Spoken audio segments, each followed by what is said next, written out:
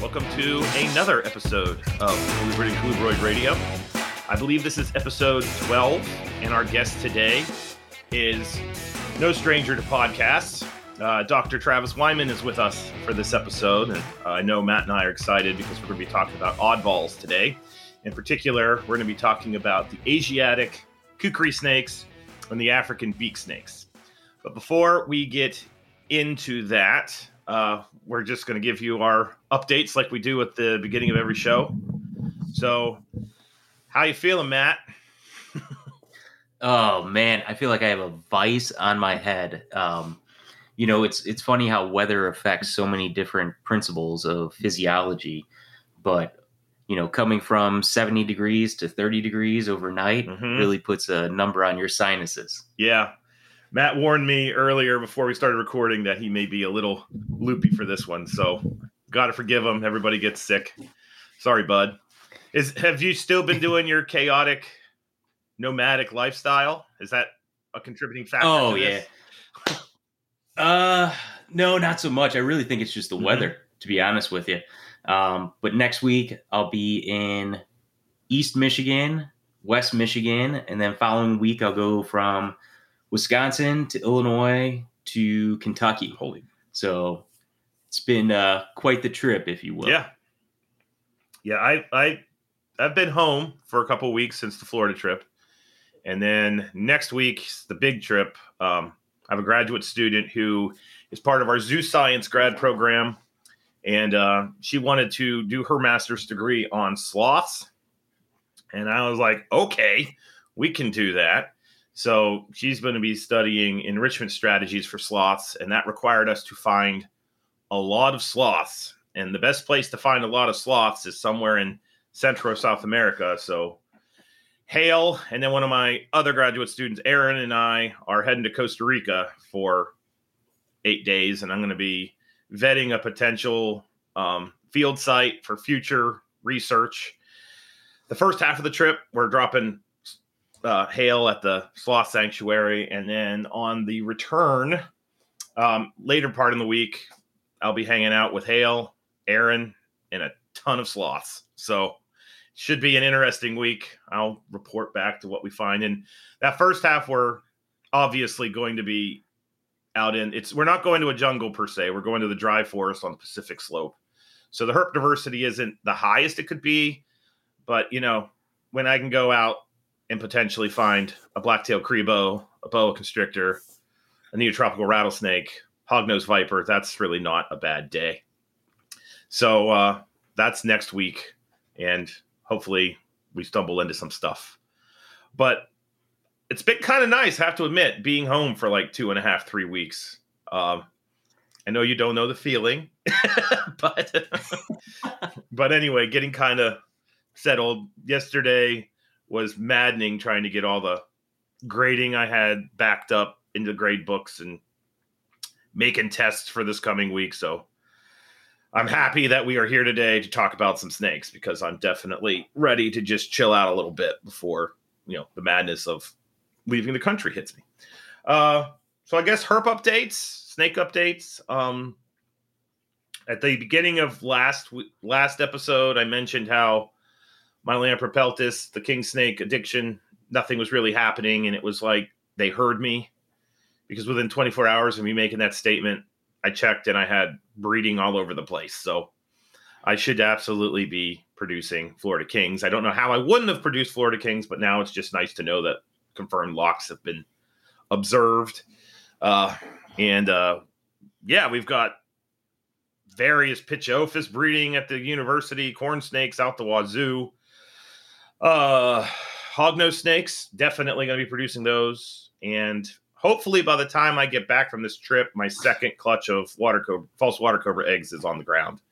One of my ladies had her prelay shed, and they're kind of funky. They'll shed, and then usually they'll lay within 2 weeks of that shed. But this particular individual has gone up to 4 post prelay shed, and that gets a little bit, you start immediately thinking about egg binding at the end of that second week, and then the end of the third week, you're like, oh God, do we have 24 eggs stuck up in there? And then usually about the time when I'm not sleeping over it, we walk in and to school and there's a perfect clutch of like 20 plus eggs sitting in the enclosure. So I'm trying to calm myself down and just accept the fact that this is her way of doing things. So anyway, so we have that.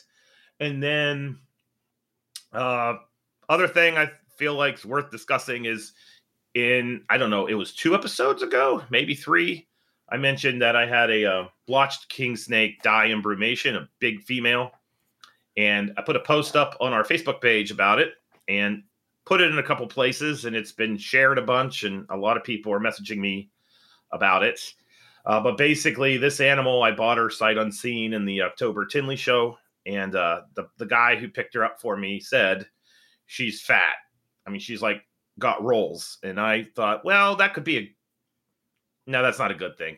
But maybe she's not as fat as we thought she was. And then I got her, and she was definitely obese. And when she died, I thought, what the hell? I'll just see how big her fat bodies were. And the images that I put up, you can see they basically go from her cloaca to her throat. And her reproductive tract. I didn't put pictures up of this because I wanted to confirm I knew what I was looking at before I blasted it across the interweb. But I'm fairly positive, like her fallopian tubes, oviducts, ovaries, that whole reproductive system was also just loaded with adipose tissue. So most of the people are like, thank you. Some people retaliated and said that you're promoting this our snakes are too fat, don't feed your snake mentality that's rolling around the hobby right now. And I'm certainly not doing that. I'm just simply letting people know this is what happens when you feed a king snake 1 or 2 mice a week for its entire life. Like, you just can't do that. So some people asked and requested that we do a feeding episode or just talk about the physiology of how snakes digest and ontogeny and all that. And I was thinking that's probably worth doing. And I thought, given your background, Matt, that would be something you'd be into. So I don't know. You think we should do that? Yeah, I think it'd be an interesting episode, especially the way that fat accumulates in reptiles, as it's very different from humans. Yeah, completely different process. It's used for a completely different thing. So expect that sometime, I'm going to say, in the next year. I'm not going to hold us to any time frame given the lives that we live. So, but that's my updates and the pod's update. So you have anything to report? Well, I mean, for the most part, I've been pairing a number of animals this year. I've really cut back on pairings this year, specific to different species of which animals I wanted to produce. Something of which, goes into the ethics and morality of breeding reptiles, right? In terms of selectively breeding, but also sometimes animals need an off cycle too as well. Something that I think from the physiology of these animals, more than likely, these animals aren't breeding every year in the wild. And it's something we take for granted in terms of the length of captive husbandry for each one of these species. So really been kind of focusing on that nature. Did receive the first clutch of cock's eye eggs for this year last night, which was pretty cool, coming home and going through things. But it's one of those things that, we've talked about too in terms of barometric pressure, right? And that jump, if you will, from that barometric pressure likely pushed that animal because that animal hadn't even done her pre-lay shet either. Oh, wow. So really something interesting too, and notable at least to pay attention to your animals, especially during breeding season, especially during some of those cycles. Other than that, it's just been compact with kind of traveling, coordinating things. These next 2 weeks are pretty booked up. Interviewing someone at our corporate offices for the open position I have. We also have an open position in the Twin Cities area in Minneapolis, if anyone's looking for a position that relates to science and hands-on science too as well. Try to do something Zach does and promote something outside of the podcast. Yeah. But other than that, these next 2 weeks, I'll be traveling with one of our mobile labs where we'll be visiting customers specific to microscopy, hardness testing, elemental analysis, So it'll be really fun because the mobile lab is fully functional, and my job is basically working in what I call, dirty jobs, if you will, because in this bus, you'll go anywhere from a food processing plant, a dog food manure plant, a steel mill, an automotive facility. So it's really cool to see all those different types of applications take suit. Awesome. But yeah, so it'll be fun. 2 weeks, jam-packed with visits and travel throughout the Midwest region, but that's kind of what I signed up Exactly. for. Yeah. But other than that, I mean, it's just, my weekends are kind of my sanctuary time where I spend a lot of time in the snake room, cleaning, feeding, and then checking things during the week when I am home, because that is an important aspect when you have a larger collection. You need to monitor things appropriately and coordinate things associated to that. Heck yeah. I don't know. Here's a question. So when you leave, is there anybody in the house that kind of just, I don't want to say checks the animal. So when I leave, my wife has the best sense of smell ever, which is insanely unfortunate for me. Like, I'm talking, a mouse sits in a cage for less than 24 hours, just starts to begin the decom process. And I'm getting text messages and phone calls and like something's, and it seems like whenever I leave on a big trip, by me being trip, I mean, I'm gone for like 5-6 days. It's almost like the snakes are like, bah, this is the day we regurgitate on the first day he's gone. Yeah. Literally. So is there so I am trying to get my son, who's 13, to be able to save this for both of us and just deal with the damn mouse. Do you have anybody to do that, or is it just let it ride and it is what it is? Because, I mean, let's be real. Everybody that has snakes, a large collection of snakes, more than 10 snakes, this happens. This is just the nature of the beast. Doesn't mean you're a bad keeper. I mean, we as human beings might eat something one day that we've eaten our entire lives and just doesn't sit right, so we got to get rid of it. So that's just a fun little aside. So I do have a friend that actually monitors and checks in during the week if I'm gone for 5 days in a row. Mm-hmm. But typically I won't feed animals if I know I'm going to be gone more than 72 hours. Oh, there you go. And so I do that purely because if an animal is going to regurgitate, it would likely be within that 72-hour time frame. So I do typically coordinate that. So for instance, I'm feeding today. I'm gone Monday. I'll be home Tuesday, and then I'll be gone Wednesday, Thursday, Friday, and back Friday afternoon. Gotcha. So it works out. But I've been down that road before where you come home and it's like, what happened while I was gone? Exactly. Especially, in our conversations with many of the personalities that we've had on, most people now have an understanding that colubrids do typically feed potentially more frequently, which means their digestive tract is running a little bit more frequently. So it's something to pay attention to. But, planning and coordinating things of that nature, I think, play an important part when you travel for work. Clint Bartley we've had on. Clint travels for work too, but he does have someone that watches after his collection, including his wife. He kind of checks in on animals periodically while he's traveling. My biggest fear is actually water. Yeah. And because water can build up bacteria, which leads to mouth rot, leads to another number of other aspects. Typically, even when we see some of the pictures related to bacteria infections on the skin, the epidermis of snakes, especially in rhino rat snakes, it's typically the animal had gotten too cold, its enclosure was too wet, or there was bacteria within the water itself. Interesting. So I guess it's something.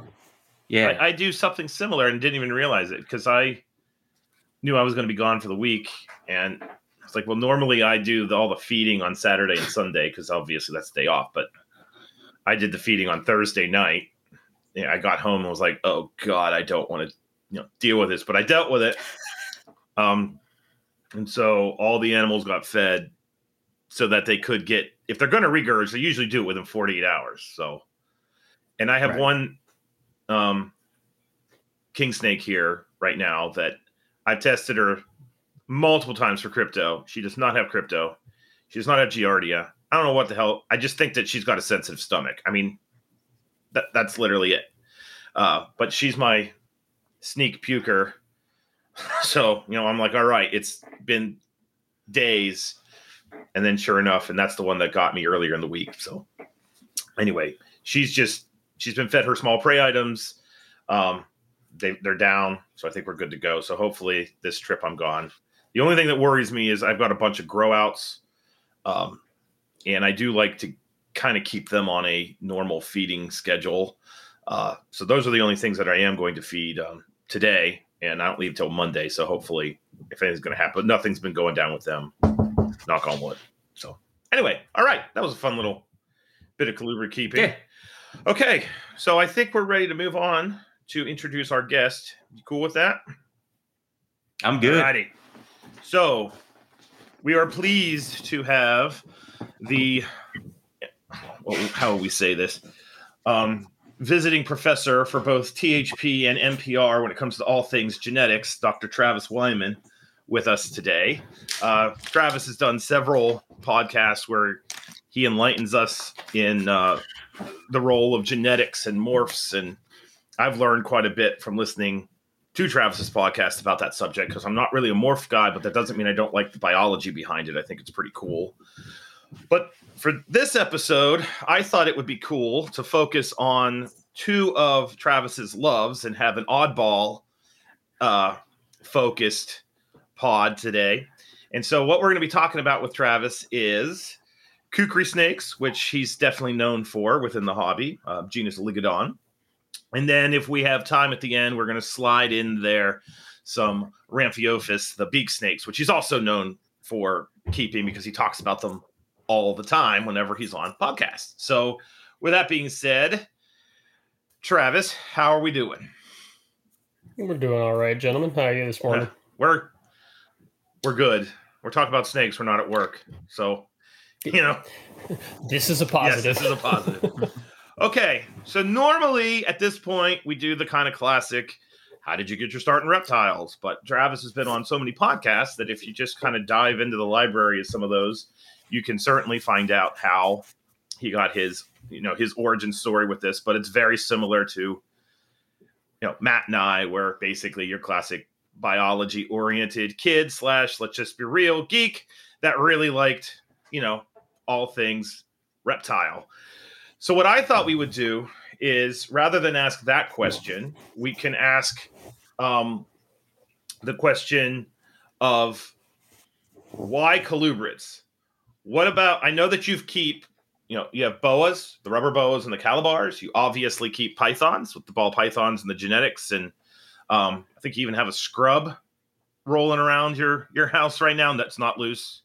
It's in a cage. It's in a cage. But when you have that kind of diversity, obviously the colubrids are going to be scratching an itch that maybe the other species don't. So let's just talk a little bit about your general, why you keep colubrids, what about colubrids you like compared to other snakes, what niche they fill in your collection. Well, I actually kind of started with colubrids. So my first snake was a corn. Okay. And then when I finally started, diversifying out and getting into more snakes than just having one or two, I had what I called my holy trinity, which was a chondro, a gray banded king, and a blackhead. And I lucked into a chondro because I just happened to, through my other random hobby of carnivorous plant keeping, met up with a guy at Atlanta Botanical who was also a carnivorous plant and herper guy, and he had a chondro that he was moving out, so I picked that up. And then when I got that, I was like, I'm an adult now and I can do these things. I'm going to try and complete this trinity of 3 snakes that I have always really enjoyed. And so I immediately dove into what's the next thing I can find.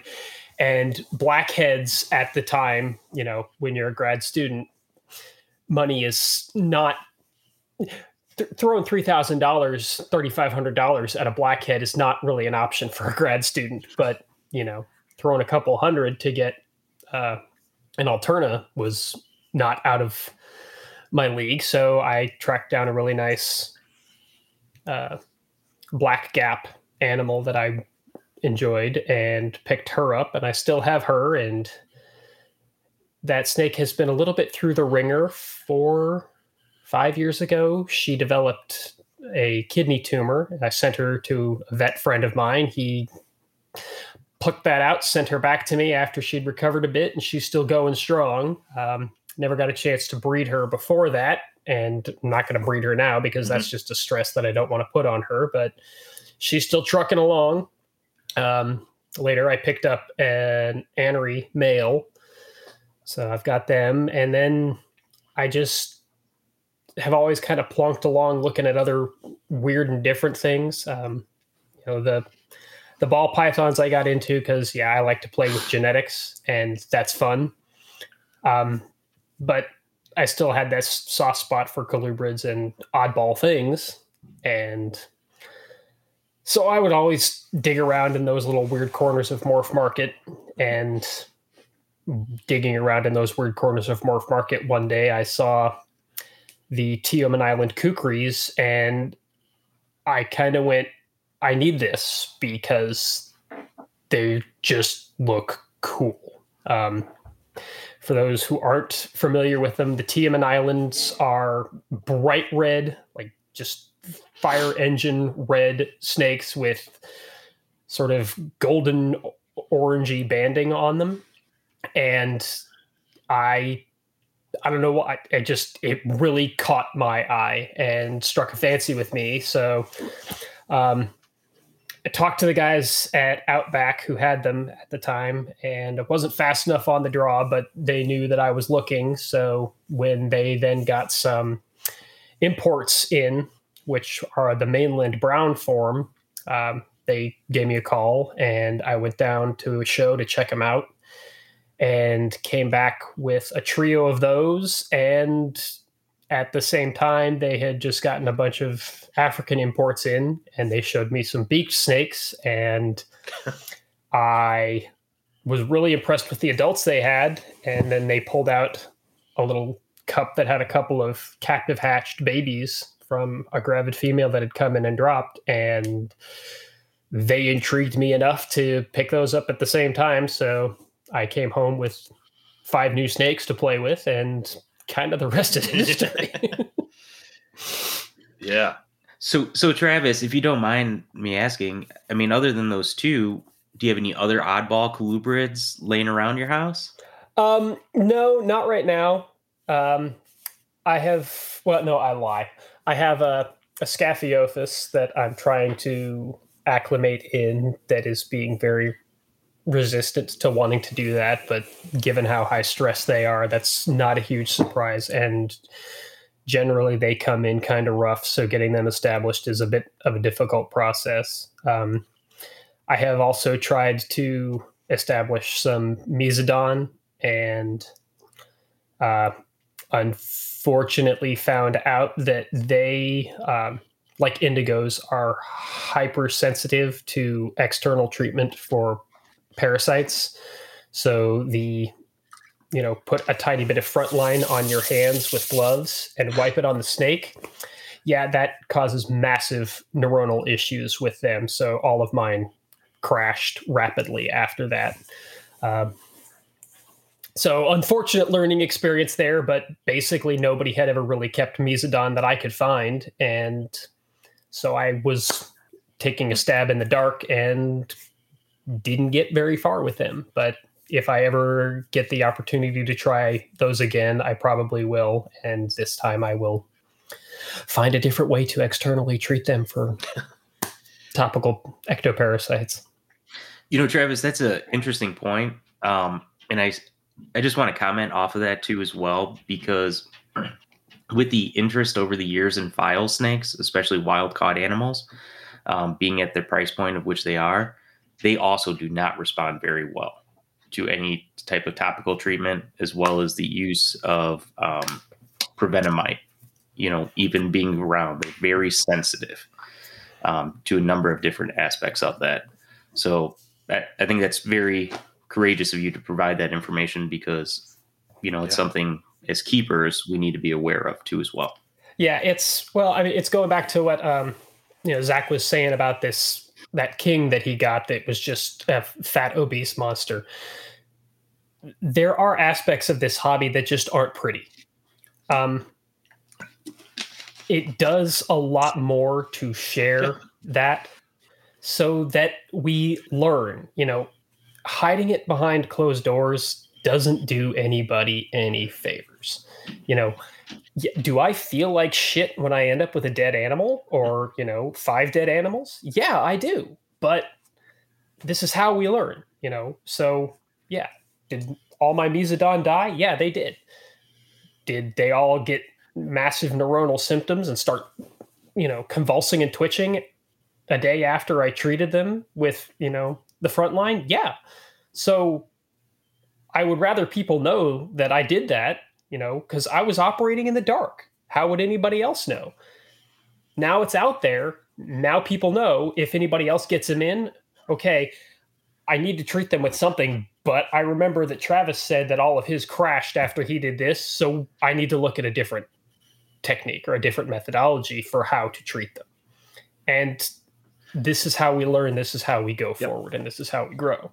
It's a mistake, but it's not a mistake that I'm going to hide and shuffle away, because better that I learn and get it out there for everybody else to learn too, than to have it stored away in a little box that I hide under the bed, and then the next person who tries also kills them, and the next person who tries also kills them, and then what we have is, well, nobody can get these established. They're just trash snakes.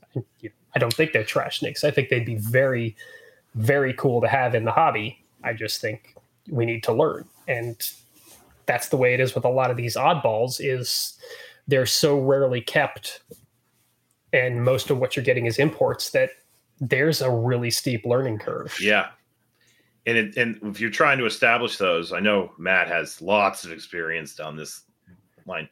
As soon as you start to let the thought creep into the back of your brain, like, okay, I think they're good, that's when something happens. So I had, we'll just keep going with this little tangent and we'll get back to Kukris. But a lot of people know that I had the Erythrolamprus typhus, the velvet swamp snakes, I think is the common name. Swamp snakes, yeah. And I was literally just snagging every one that I could see. I have none currently, because every single one of them, I acquired 4 or 5 of them, would reach this point where they were taking mice or tilapia pieces. They had great body condition. Everything looked fantastic. They were eating on their own. They were really easy to assist feed, but I always wondered, like, how much stress am I causing by grabbing this snake by the back of the head and putting this thing in its mouth as this large hairless monkey, and then putting it in a plastic bin and shutting the door. Like, I know that doesn't happen in Suriname. So anyway, but all of them got to a point where they were doing what I would think constituted great. I never got to a point where I could do any medications on them, because I just wanted to get them going. And each one of them just randomly opened the drawer dead. So that project has now had a pin put in it, and other people can go down that path. But I will flat out say, and it's in the book, in the Erythrolamprus chapter, that when you think everything is okay, there's so many things going on inside that snake you cannot see, that it's effectively doing a really good job of letting you think it's okay and healthy. From its perspective, I'm a prey item that can flee, so maybe leave me alone. But ultimately, they just all crashed out. And now the other guys, the Poecilogyres, what the hell do we call those things in the hobby? The yellow-bellied Paraguayan water snakes, I think that's what we call them. They're doing great. Like, in fact, right here is showing them. This is like the prize of my collection. It's a freaking male. It took me a year and a half to find a male. And once you get a male, those things drop, 50 eggs a year. Yasser has been it's with Spitfire has been very successful with them. He's the only guy I know of that has a male other than that one in that box. So anyway, more on that later. Which is crazy. I think I had 3.2 at one point, and I was like, oh, I just need to move on from these because they're fish eaters, and I didn't feel like defrosting fish all the time. They kind of vaporize, now man. You can hardly find it. So, okay. I mean, that's what happens. Things come in fits and starts. People get interested, then they die off. People get interested, and then they die off. I mean, we're seeing that with a lot of things. Calibars. I remember seeing Calibars all the time, like 10, 12 years ago, and then they just dropped off the planet. And they started coming in again within the last year or so, I guess 2 or 3 years. And, with my interest in rubber boas, when I started seeing them again, I was like, I got to get these because they're basically just African rubber boas. And so I started picking them up, and we're seeing another boom with those. They're turning up all over the place now. Interesting. So fits and starts. Okay. So back to Kukris. Back to Kukris. Back to Kukris and word colubrids. Yes. So when you brought your Kukris home, how did you go about getting them established since they were imports? And I think it's a fair statement that the majority of them in the hobby are imports. Is that fair or not fair? It depends. Okay. So there are a couple of people who are breeding them. The ones that are being bred the most are the Tioman Island, which are the bright red ones that I mentioned. So if you're seeing red ones, those are absolutely captive bred. Tioman shut their borders back in, I want to say, 97. So you cannot get wild caught Tiomans. So if you're seeing a bright red Kukri, that's a captive bred for sure. If you're seeing the brown ones, those are most likely going to be imports, especially if they are adults. Gotcha. Very few people have been breeding the mainland forms. I have a small clutch of eggs from 2 mainland animals incubating right now. I had some last year. Gravid female just dropped after she came in, and those eggs incubated out. Any of the brown ones that you see are going to be captive or are wild caught animals.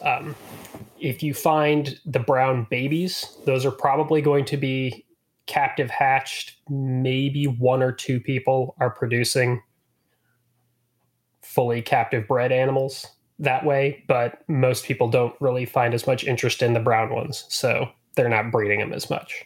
Cool. I thought the brown ones were cool. Yeah.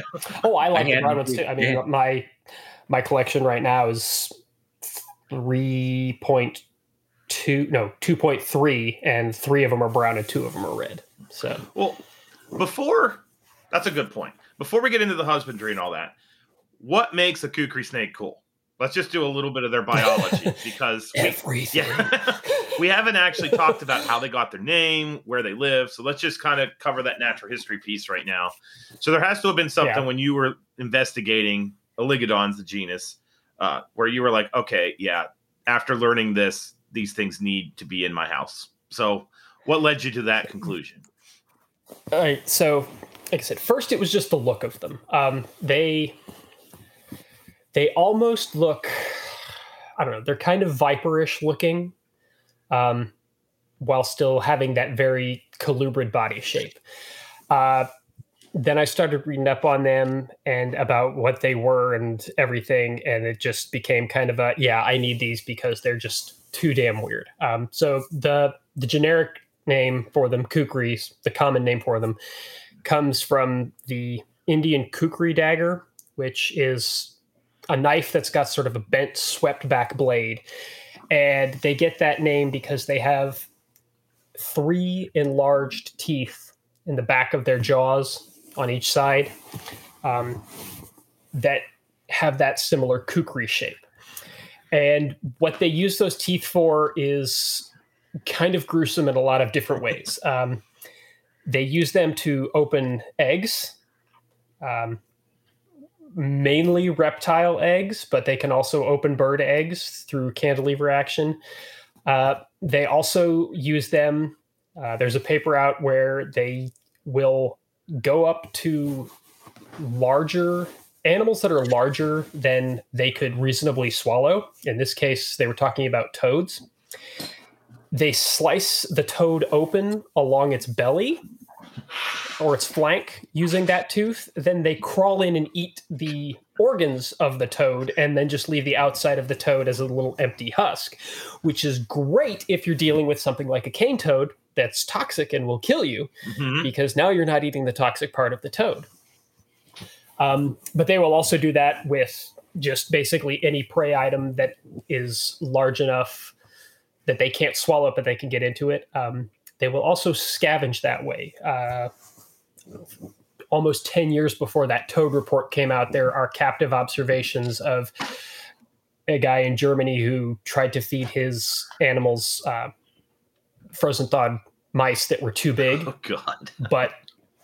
But the snake, the same way, it gutted the mouse and just ate all the organs out and left the little empty husk of the mouse behind. That's endearing. Oh yeah, it's like I said, these things are awesome. They're horribly brutal, nasty creatures, and that what makes them cool. So yeah, as I read up on these things and the stuff that they do, it's just they caught me as just being so charismatically different and horror show that I wanted to have them.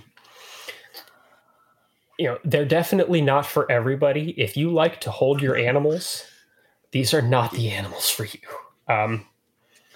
They are very foul-tempered.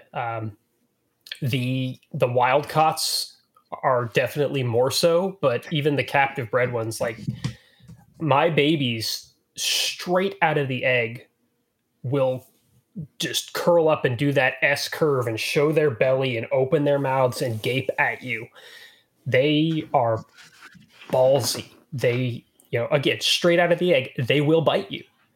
And, they don't care. They know that they can inflict a wound, and so they defend themselves absolutely. And you wouldn't think that a snake whose head was the size of your pinky, the tip of your pinky, would be able to do as much damage as they do, but those teeth that they have are exceedingly sharp, and they know how to use them. And I know that from experience because I've been hit a couple of times, and you bleed a lot. There's no real science studies in it, but I'm almost positive that they have an anticoagulant in their saliva, because you get hit and you don't stop bleeding for an hour or more. And that's why my first experience.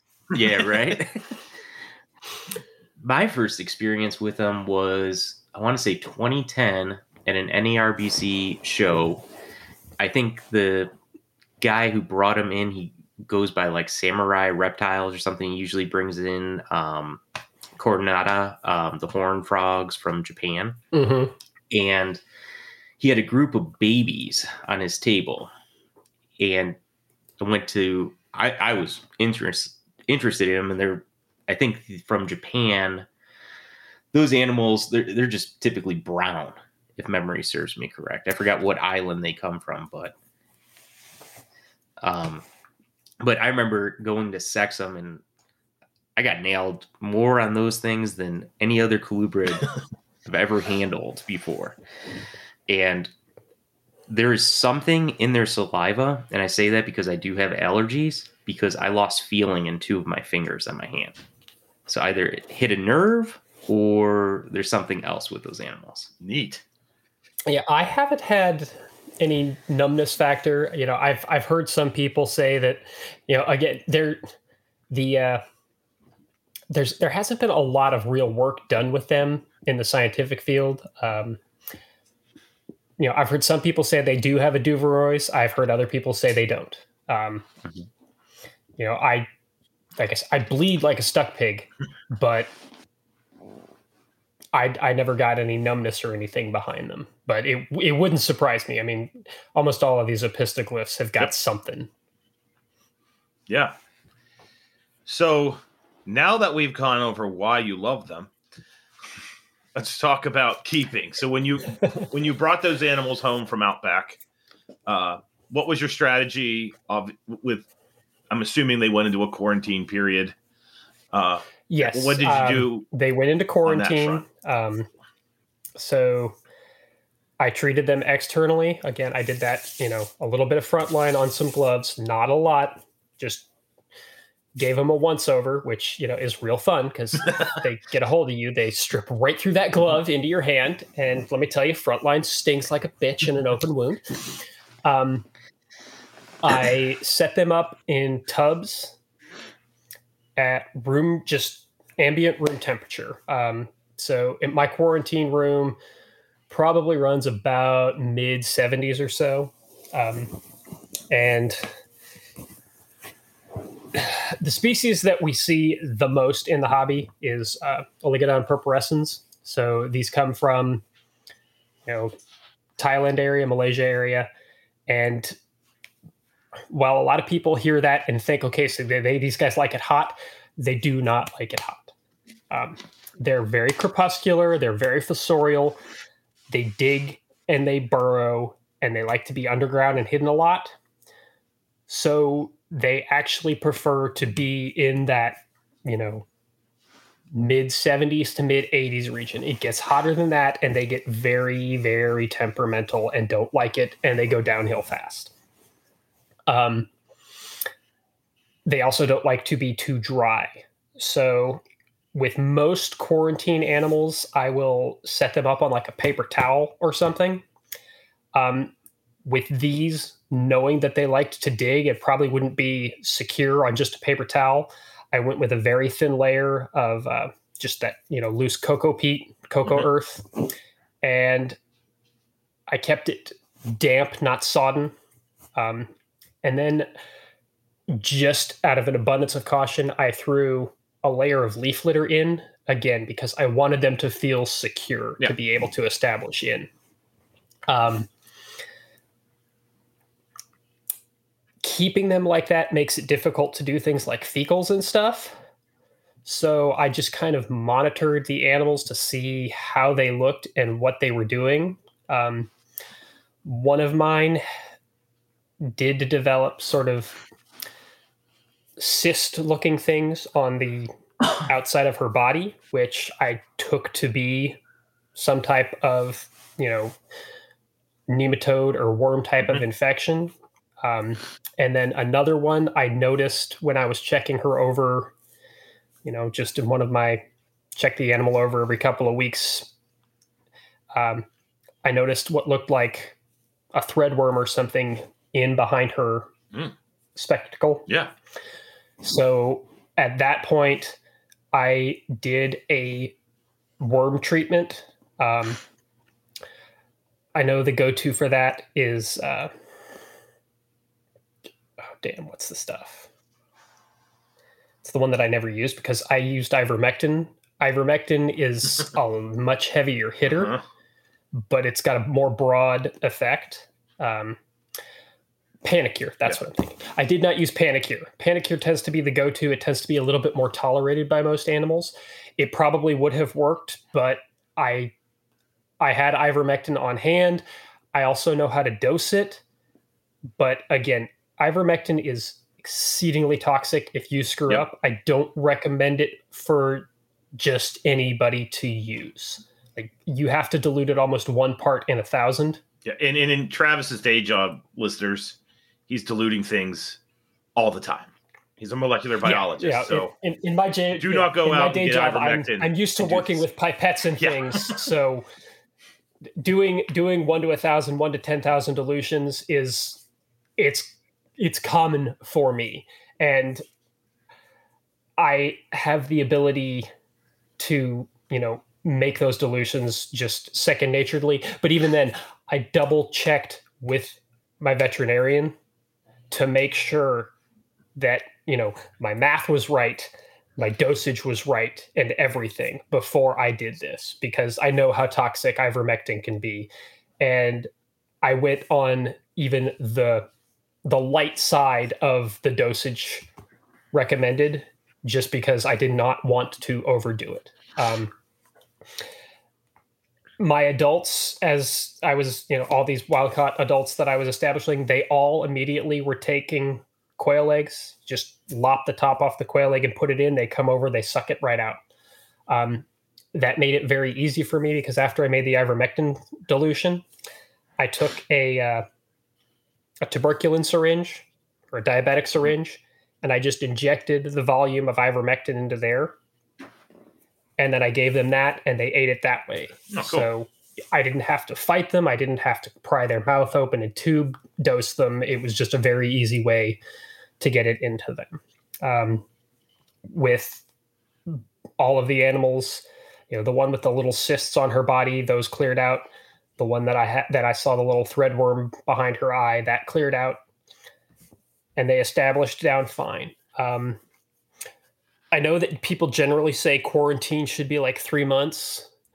I think 3 months for wild-caught animals is very short. My typical quarantine for a wild-caught animal is at least 6 months. I have gone up to 14. Just because it's not just a matter of they look healthy. It's that they look healthy. They have established eating regularly. They're stable. They're shedding fine. I want to make sure that when I do move the animal finally into my actual room, it's not going to be so traumatic that it throws the animal completely back off. The Kukris, I had all of them in quarantine for 8.5 months before I moved them. And again, that was for, them to be shedding regularly and cleanly looking, their fecal matter just to be looking more normal, and not, every once in a while I would find a fecal and it would look just kind of off or something. I waited until they just started looking basically like how, my Alterna would look when I would see them in the cage. They were more comfortable. They had calmed down. They, while still flighty, weren't, freaking out and bashing against the back of the tub trying to get away from me every time I opened it. At that point, I moved them into 2x2 cages. Okay. They, again, like I said, very crepuscular and fossorial, so they have a nice deeper litter of equal parts leaf litter, mulch, hydrated wood pellets, which basically just turn into like a sawdust, and that loose cocoa earth. That stays really light and lofty, and then I add about 30% milled sphagnum moss. Okay. That helps retain moisture. Put that in, and then again, just huge layer of leaf litter so that they can, hide under that. And then I throw in a bunch of places for them to hide. Cork flats, cork rounds. I have like some of those hanging finch nests. I take those and I just throw them in there because they're just little good bundly ball areas for them to hide in. And then I planted in a bunch of low-lying plants. So wandering Jew, English ivy, stuff like that. It grows low, it vines around, it can stand being beaten up a little bit and dug up and not get really damaged. And, I basically put them in there, and for the most part, I don't see them very much. But, that's normal because their main activity time is, once the lights go out and stuff. every once in a while they'll make an appearance, or I'll look in and I'll see just a head sticking out of one of those finch nests or something. Or if there's a cork round, I can see a head that peeks out from the cork round. But they tend to hide out most during the day. They get very active at night or the evening. So it's definitely a naturalistic strategy for you. That's how I go with them. In fact, that's how I do most of my stuff. Like, pretty much only my ball pythons exist in a tub system. But the kukri thrive under these naturalistic looking ones. I do know some people who just keep them in tubs. They tend to use cypress mulch because it holds humidity, gives them something to dig in, doesn't get like too wet and boggy and swampy, which the really fine cocoa earth can do. But in a cage, the cocoa earth stuff works really well. Travis, off of that too, with your keeping style, are you keeping them in communities? I'm not. The only time I put them together is if I'm pairing them. They don't seem to do well when paired together on a more long-term basis, at least from everything that I have read on them. Male-male combat is exceedingly frequent, but male-female combat is also common. They seem to be kind of territorial. Interesting. So they have their established space, and they will fight to maintain their established space. So I generally keep them as solos. And when I pair them in a neutral space. I take both animals out of their cages and put them in a pairing box, basically. And I watch them to make sure they don't start mauling each other, because if that happens, you want to break them apart. They like to bite and attack more the tail end. In fact, you will see a lot of these wild caughts when they come in, their tails are mangled. And that's from combating each other. They bite, and they bite to damage. The females, their tails are more jacked up usually, because the males try to get away to prevent that because of how, the hemipenes are tucked away in the tails. They know that if they fight too long, they're going to risk having their hemipenes damaged. So they try to escape and get away from that. But one of my females that I got, who's wild caught, her tail is just mangled. It looks like it's been through a garbage disposal. So as far as heating is concerned, you said that you were keeping things ambient. Do you have like an LED light on them? Any lights on them? I have an LED light. Yeah. What kind of lighting? It's just, it's not even a really high intensity one, again, because they're, a more crepuscular fossorial species. So it's just like a flat aquarium LED. Mm-hmm. It's about 12 inches. And I've just got it hooked up in the top. I have it on a 12 and 12 because that goes with their natural light cycle. And, my full snake room, it gets a bit of a seasonal flux because it's down in the basement. So in the summer, it probably gets up to mid 80s. In the winter, it drops down to, low to mid 70s. Gotcha. So Travis, one thing I would like to talk about a little bit on this is related to feeding. And I say that purely because, from some of the people that I've chatted with on these animals, now that they're on their second, third generation of animals, they've noticed that sometimes the animals will be doing great and then just go, in terms of snap. And the reason why I ask about the feeding behavior, the type of prey you're offering your specific animals, whether it's just specifically eggs or if you're mixing in some protein, but I'm more curious about your thoughts on microflora and whether or not you think there might be missing too as well with these captive animals. I think the rapid decline that we're seeing in a lot of the captive bred stuff is two reasons. One, I think part of it may be a little bit of inbreeding depression, because again, all these captive breds that we're seeing second, third, fourth generation are the Tiemann Island ones. And like I said, Tiemann closed down. So we're dealing with a bit of a limited gene pool there. The red animals that I produced last year, I did an outcross. I bred a Teeman male to a wild-caught female, and incidentally proved that the red trait is a dominant trait because all the babies hatched out red. So if you see anybody saying that they have clean blood or new blood Teemans, they're lying. Like I said, Teeman is closed down. I think that's part of the reason. And that's why I outcrossed. But I also think that a large part of the reason goes back to, again, like Zach's comment about that king. These animals are not being fed properly in the hobby.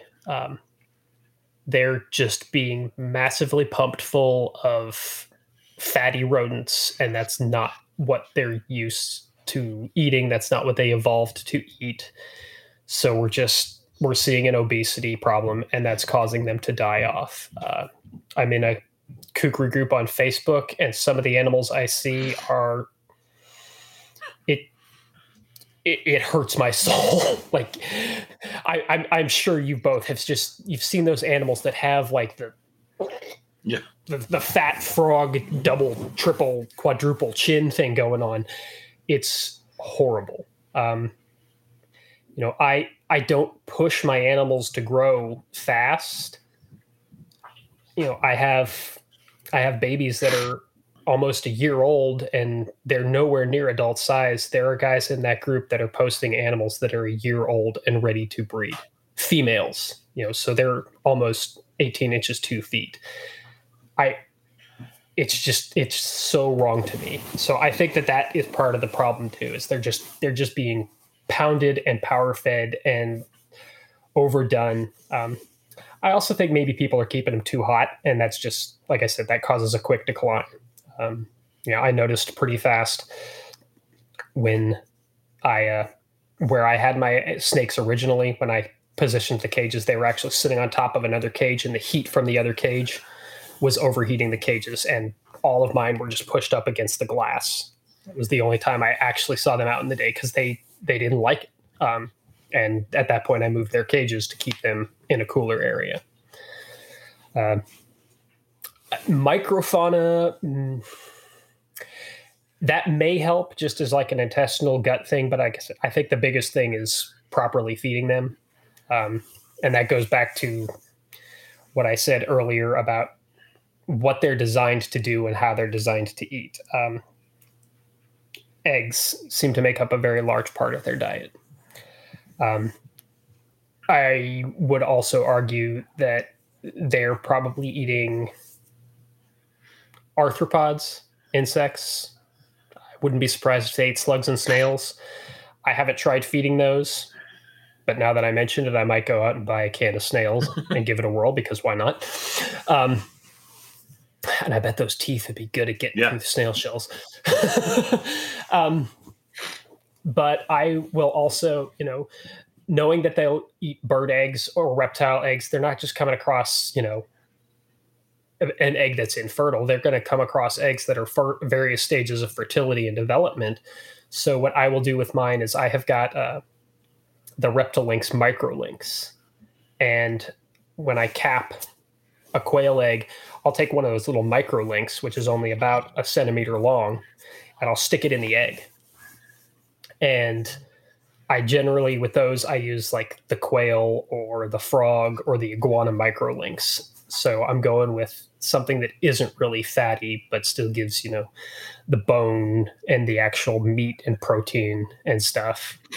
And I only do that about once every 3rd or 4th feeding. Because I don't want to overload them with, protein or things like that. Randomly, I will feed them a baby quail.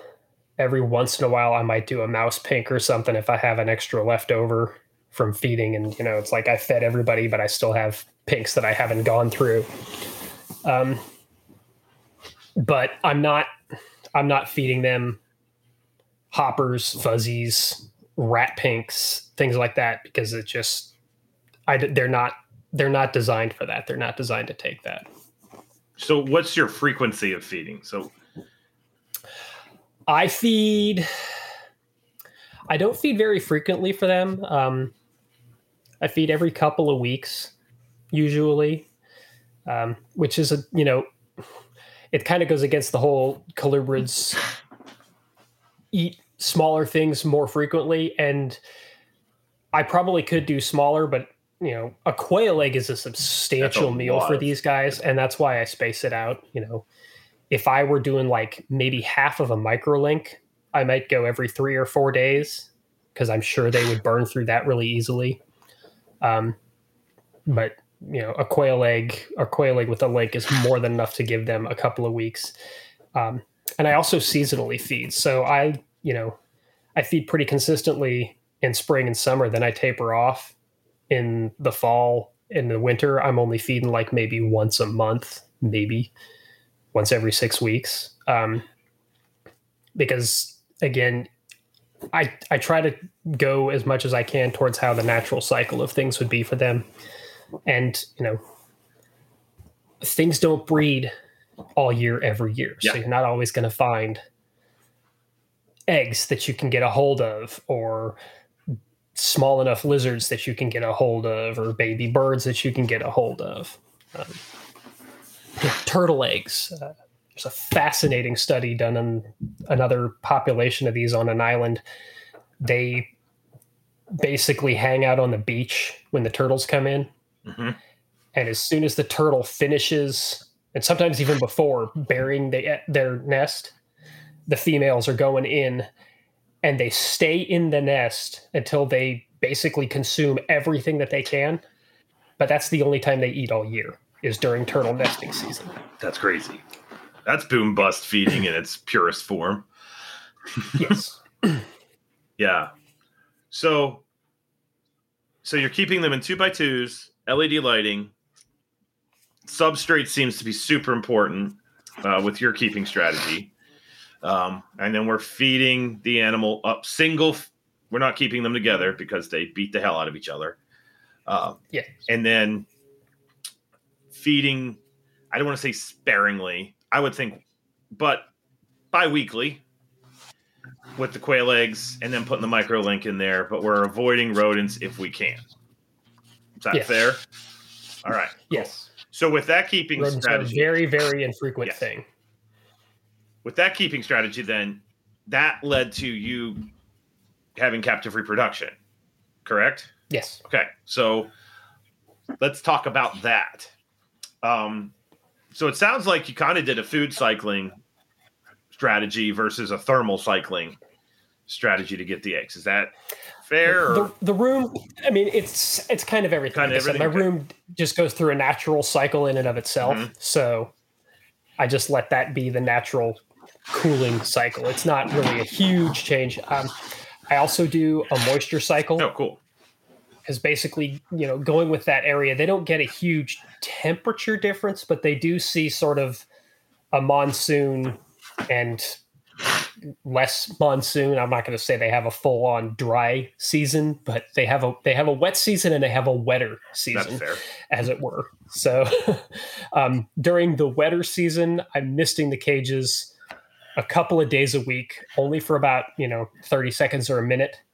But during the less wet season, I'm hitting it for about a minute every 7 to 10 days. Gotcha. So I cycle, they're getting all these things together as a cycle. And then just looking at, papers and captive keeping from the guys in Europe, and also just ecology and when things are turning up there. I started pairing in December, January, which is kind of about the mid of their less wet season, but it times out really well to be the eggs would be hatching during the midst of the actual wet season, which is when you would think that things would start to be, booming and breeding, especially amphibians and reptiles and stuff. So that's when I started pairing. They lock for a long time, really long time. I had them locked for, I want to say like 50 odd hours. Holy. Once. And as long as they were locked together, I just left them be in that little box together. As soon as I saw that they were apart and they do go to the opposite ends of that little box, I put them back in the cages. I only paired them 3 times, once in December, once in January, once in February. And I just kind of left them to their own devices. After that, I didn't really notice any change in behavior in the female, which isn't surprising, like I said, given how secretive and hidey-hidey they are. But, when I went in, I still go in and I check them by lifting the flats and the hides and stuff. And I checked her and I noticed that she was constantly underneath this one hide and sort of coiling and spinning to clear an area out, which in hindsight was a pretty good clue for me. And then one week I came down and I lifted it up to check on her and I had a nice little stack of 7 eggs. So pulled them out, just set them up in an incubation box, left them at, room temperature. Again, just basically the box went right on top of her cage. And then almost a month to the day later, I was checking up on her and found a second clutch. Interesting. Which surprised me because nowhere had I read from anybody that they double clutched. But apparently they do. How many eggs were in that clutch? 8. 8. Cool. And then at room temperature, how long till you have babies on the ground? It took, so for the first ones, since those ones hit at about Marchish, those ones took about 100 days. I think it was 101 days for them to hatch. But again, March, April, it's still kind of cool in my room. So not a surprise that it took them a little longer. The second clutch, which came in April, and the room started heating up a little bit more, they went in 87 days. Oh, gotcha. I have heard of people incubating them at higher temps, 82 or so, and getting them to hatch in 50, 60 days. But I don't really feel the need to, again, I figure keeping the eggs at around the same temperature as the adults, which they seem to be pretty happy with, is the better way to do it. Fair. So now, one thing we really haven't brought up in any prior episodes, Zach, but I'm kind of curious too. In terms of fertility for second clutches, are you seeing 100% fertile eggs? Are you seeing some differences in terms of ratio? Or I had 100% fertility, and I didn't see any real difference in sex ratios on them. Let's see, the first one I had 3.4, and the second clutch I had 4.4. Yeah, it's something I'm always curious about because especially with retained sperm, there's been published studies related to feeding behavior and feeding animals well during that aspect to produce a second clutch. But it's something a lot of people don't really mention in terms of fertility of the number of eggs, especially here where you have an egg-eating species. You would think that even you would have some infertility there too as well, just to promote animals after hatching to provide a natural food source right out of the egg. That's interesting. Yeah, that would be a logical type of thing, I would guess. But yeah, again, at the same time, if they're hatching, when you've got a bunch of amphibians or something breeding, mm-hmm. then they can immediately go out and start preying on amphibian eggs, which should be really abundant. It's an interesting idea, and I hadn't thought of it, though. Yeah. And we will definitely have much like the Brumation Bonanza episode, we're going to have a reproduction episode. We just got way too busy. Because I went down a massive rabbit hole with double clutching. And is this normal? Is this okay? What's going on? How does it happen? Where is the sperm stored? because I had to do that when I was working with the book. Because it turns out with these South American snakes that I work with, you could probably go so far as to say that it is totally the norm and probably a, dare I say it, beneficial thing. But I don't think it's the norm for all colubrid and colubroids. It does make sense where these guys live and the predation pressures that they're experiencing, that if a female ends up finding good real estate and she's had multiple copulations, that she produced those eggs just due to the fact that there's a lot of things in that part of Asia where they live that are eating snakes. And that's kind of the evolutionary strategy with the South American guys is the exact same. It's a direct response to predation pressure with neonates. But that's a conversation for another day. So now you have 15 baby kukris?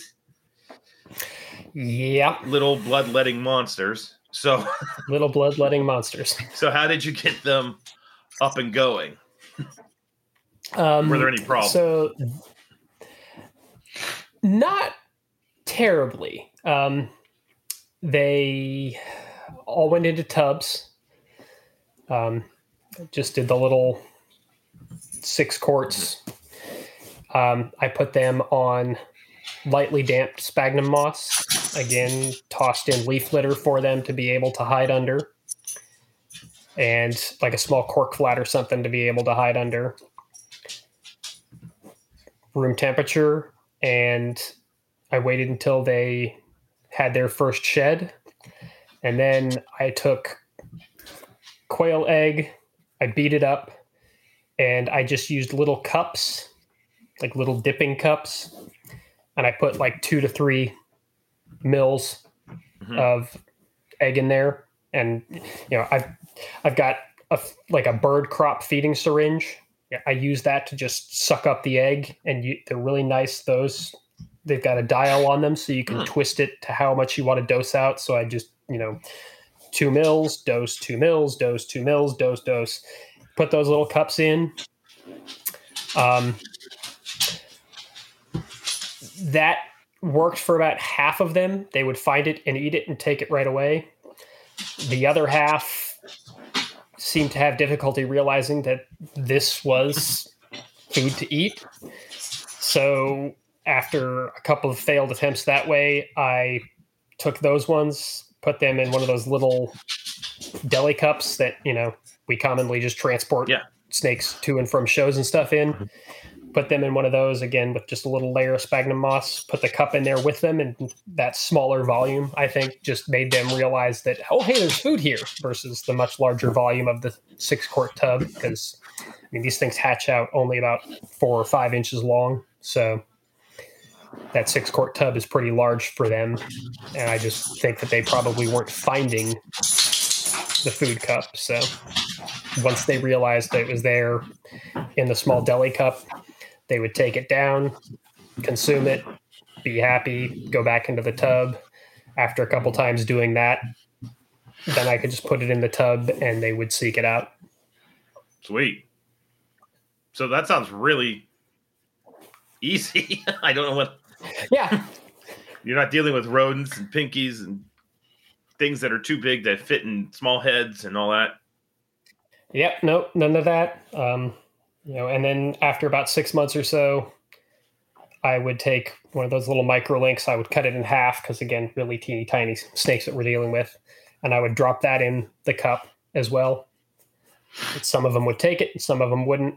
And then at about a year, they have gotten large enough that I'll take a quail egg and cap it and put that in there. They won't eat the whole volume of it, but it's not so much that they're intimidated by the full volume of the egg. And now we have captive bred kukris, thanks to Travis. Mm-hmm. And should have more in another couple of months. There we go. But they'll be the brown ones. So if you really want the red ones, too bad. You're going to have to wait another couple of years. Mm-hmm. That's why you can order your Kevlar gloves ahead of time. Exactly. Yeah, you say that, but I got a pair of those, like cut-proof, stick-proof gloves. Son of a bitch went right through it. Really? Right through it. Interesting. It was one of the adults, but still, right through it. So do we have any final things you want to tell people about kukris that are at this point thinking, all right, this might definitely be something I'm interested in? I mean, just be ready for a snake that does not like you at all. It doesn't want to be handled. So if you're looking for something like that, don't get these and expect to be able to do that. I will caution that a lot of the ones you're going to be seeing are coming from people who may be pushing them on rodent diets. So be prepared that you may have to change the diet of your snake for it to be more healthy. And don't keep them crazy hot. I mean, yes, they're a tropical species, but they don't like being really hot. But they're fun. They sound like a blast. If you like weird little things, go for it. I think the final thing before we move on to the beak snakes that I want to talk, because I remember listening to you on one of the previous podcasts you're on. Maybe it was THP. I don't know which one it was, but you were talking about the process you went through in gathering information, and before you pulled the trigger and said yeah, and then after you pulled the trigger, and I think that process, it was kind of like preaching to the choir with me, because that's the process a very similar process to what I do. But I know that one of the things you did is you just did this epic Google Scholar journal article search. And I'm not saying you have to do that per se, but one of the things that I like about, what we just got done is part of the reason why you weren't walking through the show, saw a kukri snake and just bought it. You did your homework. You learned about these crazy behaviors they do, these ecological, evolutionary adaptations that they have to basically be I think they're like the perfect definition of an oddball colubrid. And that kind of led to you appreciating them more, to the point where it's apparent you like the brown ones just as much as you like the red ones.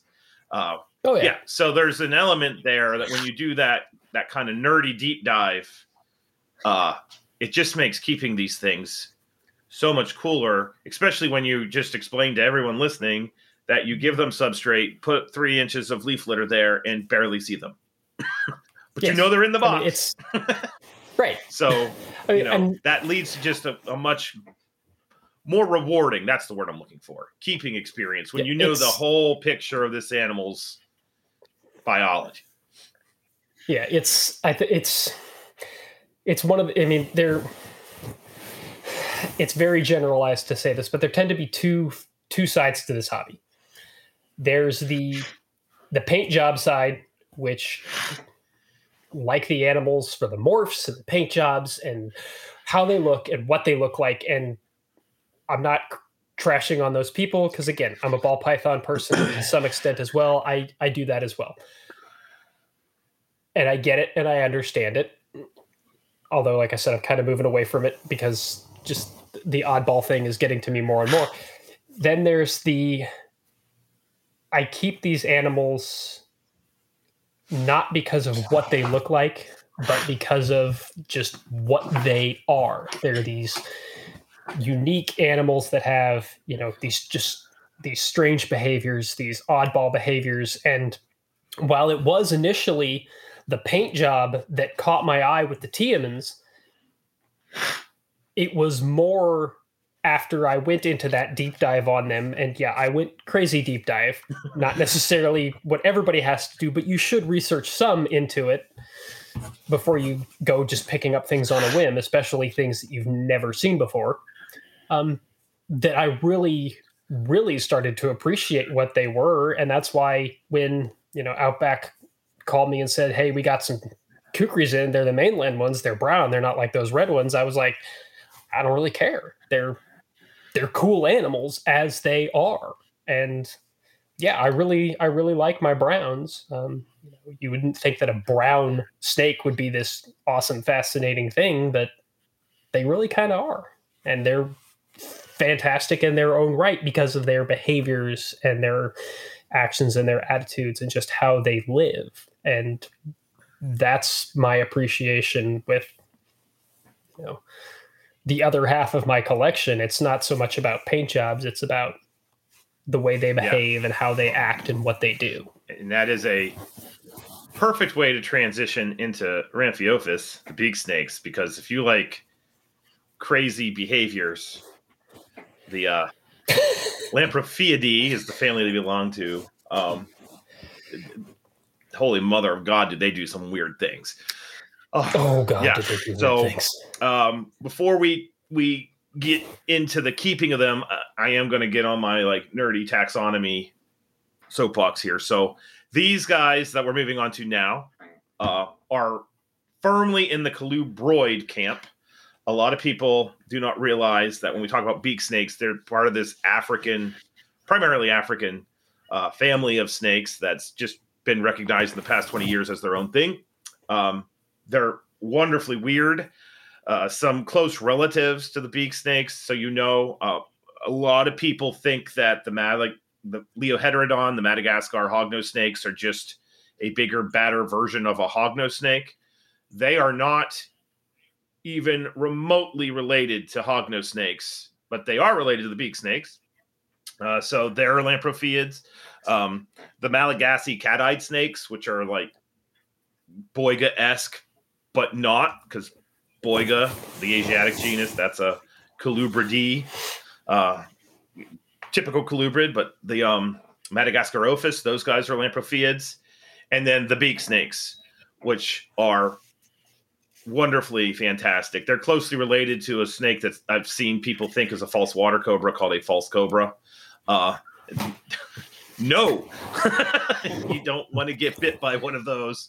Not that you want to get bit by a false water cobra, but if you get bit by the Egyptian false cobra, it is very painful and can be medically significant. So, but moving on. And yet I found myself going down a rabbit hole looking at them the other day and thinking, I want these. Yeah, no, but these guys do all kinds of crazy behaviors when it comes to basically, for lack of a better word, scent marking, and they rub, various objects. And we have, I have some experience with beak snakes. Matt has some experience with beak snakes, but Travis went down a rabbit hole with these guys, just like the Kukri. So I'm going to ask the same question. Well, first of all, you introduce Ramphiophis to the audience, and then talk a little bit about why beak snakes. You can keep all these snakes. What about them caught your fancy? Okay, well, this is where people get to point fingers at me and be like, but you said don't do that. Yeah. These were absolutely an impulse buy. Okay. But in my defense, when I saw them and thought, hey, these are cool, the first thing I did was grab my phone and start Googling them right there in the show. And again, not a ton out there about them, but there was enough out there that, very charismatic, very active snakes, very intelligent, although sometimes their behaviors will make you question that. And again, they piqued me as being, kind of I grew up out west, and out there we have the Western coach whips. This just spoke to me as being very much like a Western coach whip. But coach whips are notorious for not doing well in captivity. They beat the hell out of themselves in cages and stuff because, again, that smarts and that level of activity, and at least with what I had read up on these in that, that little bit of time, was they don't do that. So to me, part of that appeal was, hey, this could be a chance to keep something kind of like a coach whip that isn't going to suffer by being kept in captivity. And so I brought them in and kept, reading up on them and stuff while I was getting them through their quarantine, which was not nearly as intense with them having been captive hatched babies. Mm-hmm. You know, they were easy to get rolling and not have to be crazily treated and pumped around and stuff. But yeah, their behaviors is, you know, again, they very much live up to that intelligent behavior. You open the tub, and if they are hiding, they pop up and they look and they come to see you. And they are happy to bask out in the open. They really like to do that. The scent marking territories, the self-rubbing behavior, which everybody's like, I don't get it. I don't understand it. And the more you read about them and the rest of the families that are associated with them, I mean, part of me is half inclined to think that it may be a bit of an environmental pressure, because the activity that I have seen the most when they do that is during the high points of summer, when it's hotter, is when they're self-rubbing more. I think that part of this rubbing behavior is to further seal in on their scales something that helps protect them from dehydration. Mm-hmm. Which is interesting because they do really bad with too much moisture. They actually will develop blisters from moisture like that if kept anything close to too wet. So it's a very bizarre behavior, but they're super charismatic. They're very smart. They've got those giant eyeballs that are always looking at you. Excellent. And they will eat anything. And they will not be hesitant about it. Like, if you open the cage and they think there's a possibility that you might have food, they will come at you. And when I say come at you, it's not like a timid, hey, what do you have? It's a, oh, hey, food monkey. And they will come. And this is where I say they seem very smart, but sometimes they're very stupid. I have had one just torpedo straight out of the cage.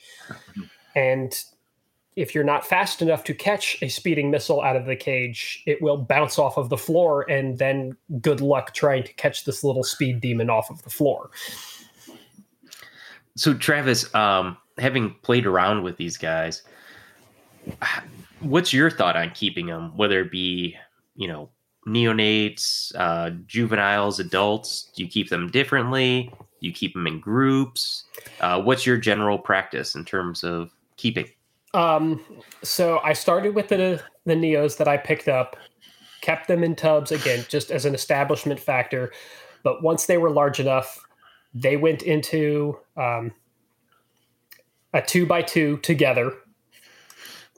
And then they are now up to a 4x4. Sorry. Yeah. 4x3. Sorry.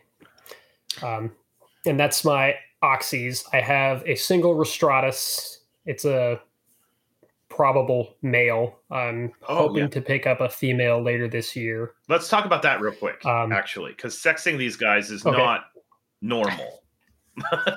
We're not getting the probes out. Yeah, actually, that is a very important thing. In fact, I've had to counsel a couple of people on that recently.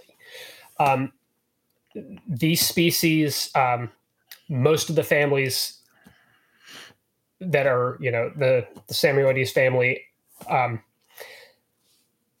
they do not pop normally. In fact, if you try to pop them, more than likely you're going to snap their spine and lead to kinking. So if you find somebody who says they've sexed it by popping it, just turn around and walk away, because you're probably going to be buying a damaged animal. Probes. The hemipenes on males are tiny, tiny, tiny, tiny.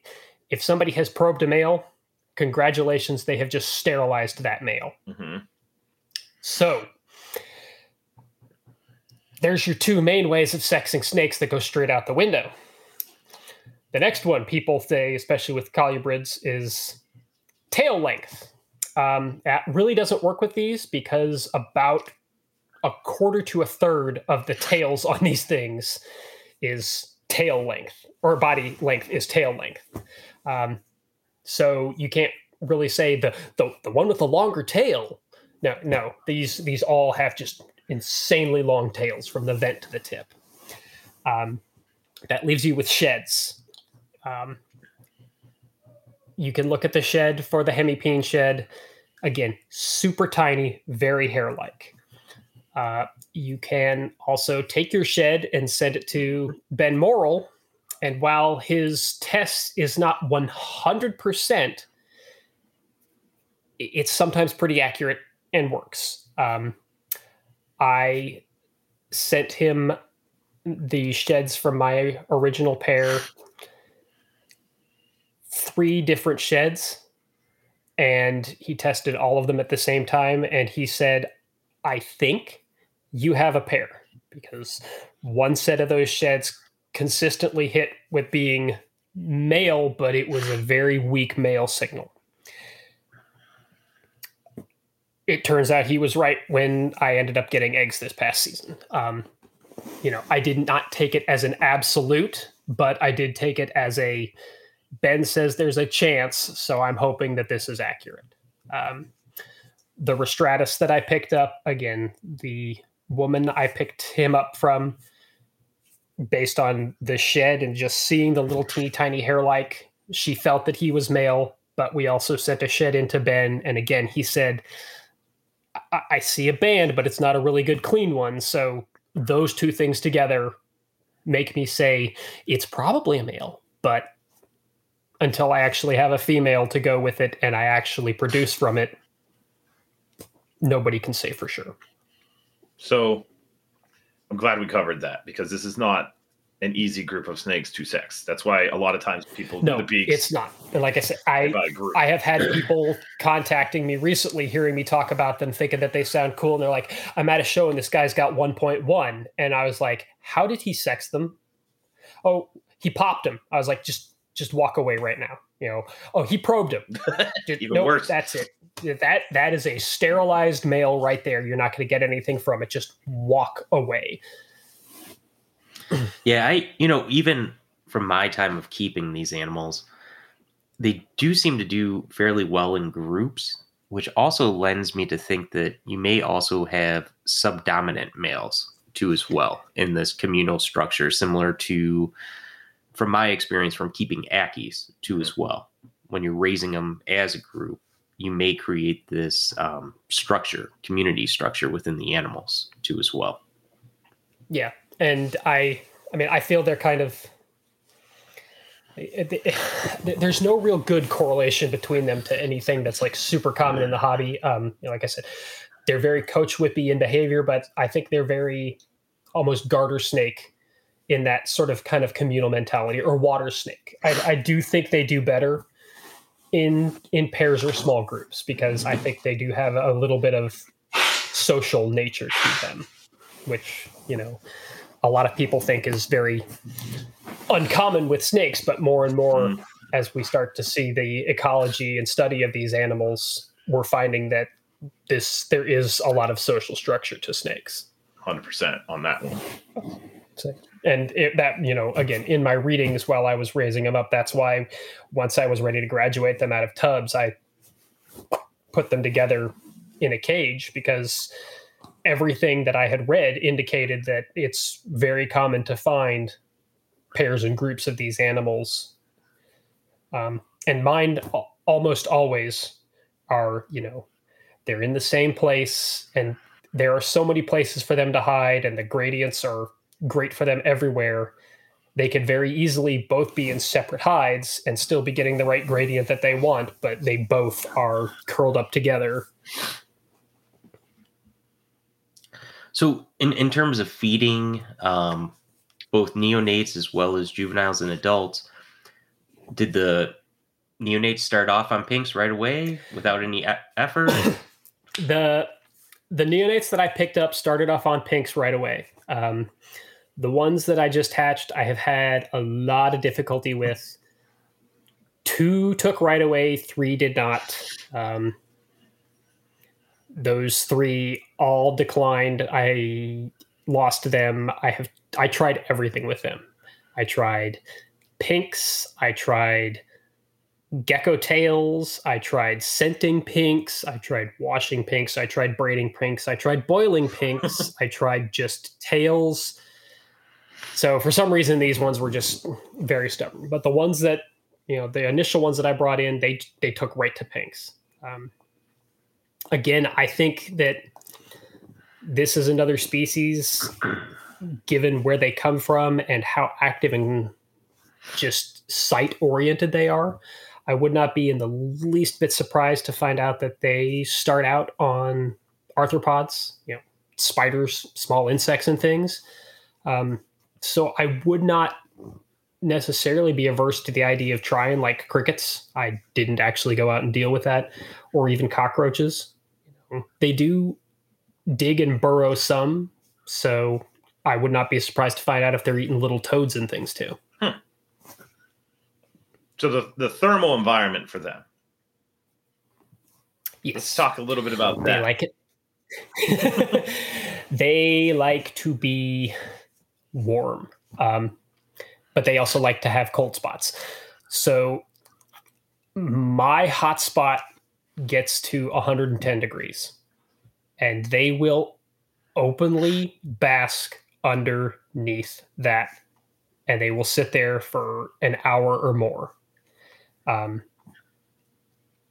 My cold side is probably about 80-ish or so, and they will hang out there. They will go back and forth during the day. They also very much seem to appreciate UV. Mm-hmm. And I don't just mean that, they look better, they act better. I do my UV on random timers. So it comes on randomly between the hours of 11 a.m. and 5 p.m. But on any given day, you don't know when it will be on and when it will be off. They come out as soon as that thing turns on. And they hang out underneath it until it turns off, and then they go away. And then when it turns back on again randomly, they come back out and they go hang out underneath it. So they can sense the UV, and two, they actively seek it out. That makes total sense. I also, it does. Based off their ecology. Yes, it does. And I have said in a lot of groups and in a couple of podcasts that there's a part of me that thinks that snakes don't directly UV seek for the sake of UV. I think they UV seek because they've interpreted that giant flaming ball of warmth in the sky is also putting out UV. So when they're cold and they're looking to thermoregulate, they find the highest UV signature, knowing that that's where also the most direct heat is going to come from. But these snakes, they will, they'll hang out under the heat when the UV is off if they want the heat. But as soon as the UV comes on, they will reposition themselves to be more under the UV, which I've got my UV and my heat in proximal areas to each other, but they will reposition themselves to get more under the UV than just the heat. So I do think they actively seek UV because it benefits them separately from just the heat factor. But it also makes total sense if you're a active pursuit diurnal predator that you be queuing in on the cue that lets you know, okay, we're at maximum UVB radiation. We're probably at maximum UVA radiation, which means our body temp is going to be where it needs to be physiologically for us to go out on a foraging foray that might last a couple hours. You don't want to. There's a whole lot of cues that have to go that are probably part of that decision-making process in the wild that they're going to be denied in a plastic box, whether we like it or not. I've always thought that Ramphiophis is one of the main snake genera that could be used to further support this idea of let's just give them some UVB. It's not going to hurt them. It may actually help them. And then, behaviorally, it seems to be doing that. We've seen the exact same thing with the Rufus. Is that right? The beaks that we're keeping at West Liberty. When the UVB comes on, they're just bam, right on it. right there to it. Mm-hmm. The Matt gave me a bunch last fall, and we didn't have we don't quarantine things in tanks. We quarantine them in racks. In the quarantine, when they were in the racks, they were getting the body temperature, and it was totally what you talked about. You open the tub, and there's this little beak snake rocketing towards the opening. Once they figured out that tub opens, Fuzzy shows up. That got pretty damn exciting. I took on those. I did not want the students working with them because we're about to hit on Venom here in a second. But one of my colleagues, Kinsey Guthrie, she keeps one that I will just say forcibly acquired at a reptile show, and that's a story in and unto itself. As a neonate, fresh hatchling, and she raised it up, and in her office she gives it UVB, and she mentions the exact same thing. UVB light comes on, boom, snake's like immediately under it. UVB light goes off, it's going about, its day. And the animals that Matt gave me, they're in a big exo in my office now, and they have a UVB light. Exact same observation. And I move the UVB light and they follow it. So that's two people now saying that when the UVB comes on, they're out there. So pretty cool animal. So I'm assuming then it is safe to say, once again, naturalistic keeping strategy. Yes. Cool. And with these ones, I use a very similar base mix to the Kukris, except I leave out the sphagnum moss and the leaf litter. Mm-hmm. And I add in a bit of sand.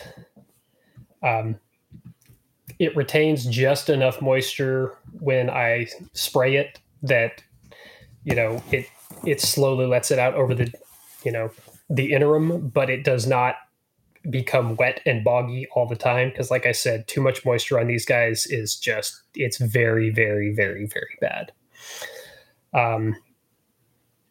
Lots of nooks and crannies for them to hide in. They like to cram into little tight spaces, but also lots of areas for them to climb out and bask on because they love to just sprawl out on top of things.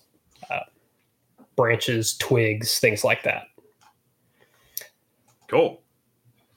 So you mentioned that you bred them. How'd that go down? And that was there was no intention there. I mean, I had hoped that it was legitimately a pair, and I wanted to be able to breed them because they really are cool little animals. But I just went in and, checking on them, I flipped one of the hides and found the female around 5 eggs. And so, boom, now I definitely know that I have a sex pair. But I can't tell you anything special about what I did with them other than I just kept them the way I keep them.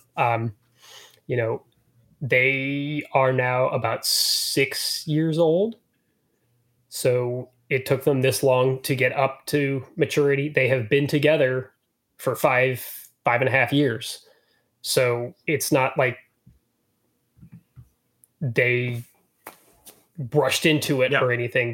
This is how long it took them to just legitimately get to their comfortable breeding size and behavior for them to do it. It's interesting.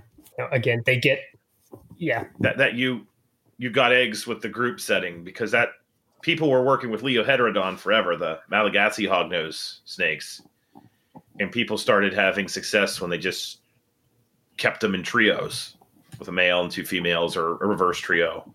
But with like the whole introducing and introduction and the kind of classic colubrid keeping strategy didn't necessarily, it let people bred them. But once this group setting started taking off, got eggs. And so it's kind of interesting that you did the group setting and got eggs with another Lamprofean. Yeah. Yeah, and I think that goes back to, like I said, I think these animals just do naturally better in a little bit more socialized type of keeping.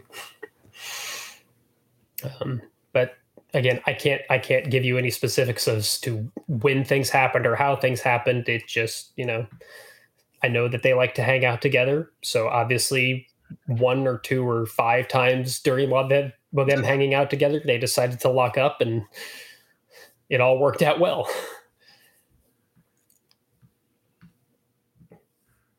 And just a side note, I'm trying to find this paper, but talking about eyesight, predators, and reptilia, I feel like something was published related to the cones and rods specifically with these animals, and I want to say it was Carl Jens in the 50s, but I can't find it. But I remember them saying something related to UV radiation related to movement predators, if you will, related to the way their eye is structured. Oh, cool. So because they have the one scalation at the front that helps in their sight-seeking predation. And this is just from going down my rabbit hole of my past in physiology and anatomy. So there you go. No, there's a lot to be done with this group. The only potential limiting factor, and definitely need to talk about this with them, is that they are epistoglyphous and they do have Duvernoy secretion. So with the Kukris, it's question mark. With Ramphiophis, they definitely have something going on there. So there is no question there. Do you want to speak to that?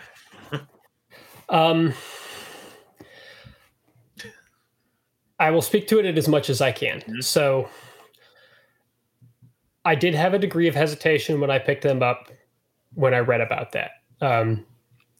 But the guys at Outback had all told me, they don't tend to bite. And on the rare occasion they do, it's not that bad. Now, I take both of those with a grain of salt on the initial thing. Over the past 6 years of keeping them, I can mostly attest to the first. None of my 3 animals have ever tried to nip, bite, come at me in any way, shape, or form. So I don't feel they are prone to defensively biting. That said, I may just have animals that are, have that calm temperament, because we all know that animals are all going to have their own individual personalities. So you may get one that's just an asshole. I haven't seen any that are like that, but that doesn't mean they're not out there. I will also say again, these guys are smart. I haven't tried it, but I would bet money that you could target train these things in probably about a week. Mm-hmm. Because they're very quick to pick up on behaviors and actions. I will with mine, when it's feeding time, I knock on their cage first before I open it. So now they know if I open the cage and I haven't knocked, it's not feeding time. So I don't have to worry about the flying torpedo maneuver anymore. I mention that because if you do something to piss these animals off or harm them, I don't doubt that they will hold a grudge. And so if you're keeping them and you are not treating them well, then you may end up with that asshole snake that wants to bite you because it knows you're not a safe person. Kind of like crows. If you do something to offend a crow, it's going to remember you for the rest of its life. So, scientifically proven, no, but I strongly suspect that would be the case with them. Bite reports from them, there are not a ton of them. Most of them tend to be, not that bad. Localized swelling, pain, stuff like that.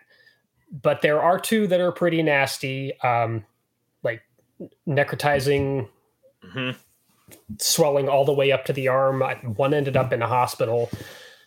I think it's a matter of how the snake bites and positioning. Yeah. I think most of the people who've been bitten have probably been mistaken food bites. And once they realize that it's your hand, it's just like the quick pop and grab. So what those people are getting is not a legitimate dosage of the venom. I know that studies on the venom itself show that it is an extremely potent venom. And on the very rare occasion that I have thrown live items in to feed, because these guys do seem to like hunting things down every once in a while, a mouse hopper will drop in about 12 seconds after it's been bit. So on the one hand, yeah, maybe a venom towards a domestic mouse is not the best key because domestic mice are not exactly the most immunologically robust animals, but that's still a very rapid effect. Oh, yeah. So they are definitely animals that need to be treated with respect. I do not handle them willy-nilly and treat them like I would my Alterna. In fact, I use a hook most of the time when I'm trying to get them out and manipulate them, which can be very difficult because they don't like to sit still and they don't like to ride a hook at all. But just for basic manipulation, just to try and move them around, a hook is very much recommended for me. I don't recommend just going straight in and trying to grab them. I think that they will have the potential there to take that as an insult or an attack and turn around and bite defensively, and it could end up badly. I have probably the dumbest thing I've done in the past decade with a snake in human care involved one of these. It was a Rostrata, I believe. The other one. Oxyrhynchus. Yeah. So let's touch on that real quick before your story. Because that's a nightmare. Both of them, so there are 3 species that you will see in the hobby. One is exceedingly rare. You're no longer allowed to import them legally. Those are the rubber punctatus. 99.9% of the time, whatever you're getting is not going to be one of those. You really have to hunt and find those. I only know 2 people with them, and they're not going to let theirs go easy. The other 2 that you see are Oxyrhynchus and Rostratus. By far, the most common is Oxyrhynchus. Now, the confusion comes, both Oxyrhynchus and Rostratus are called rufous-beaked snakes. They are different animals. The Rostratus are very much easy to tell. They have a black eyeliner stripe over their eyes. The Oxys do not. As they grow older, the Rostratus also have sort of black outlining to their scales. They do develop that kind of coach whip look to them, both in their behavior and their actual look.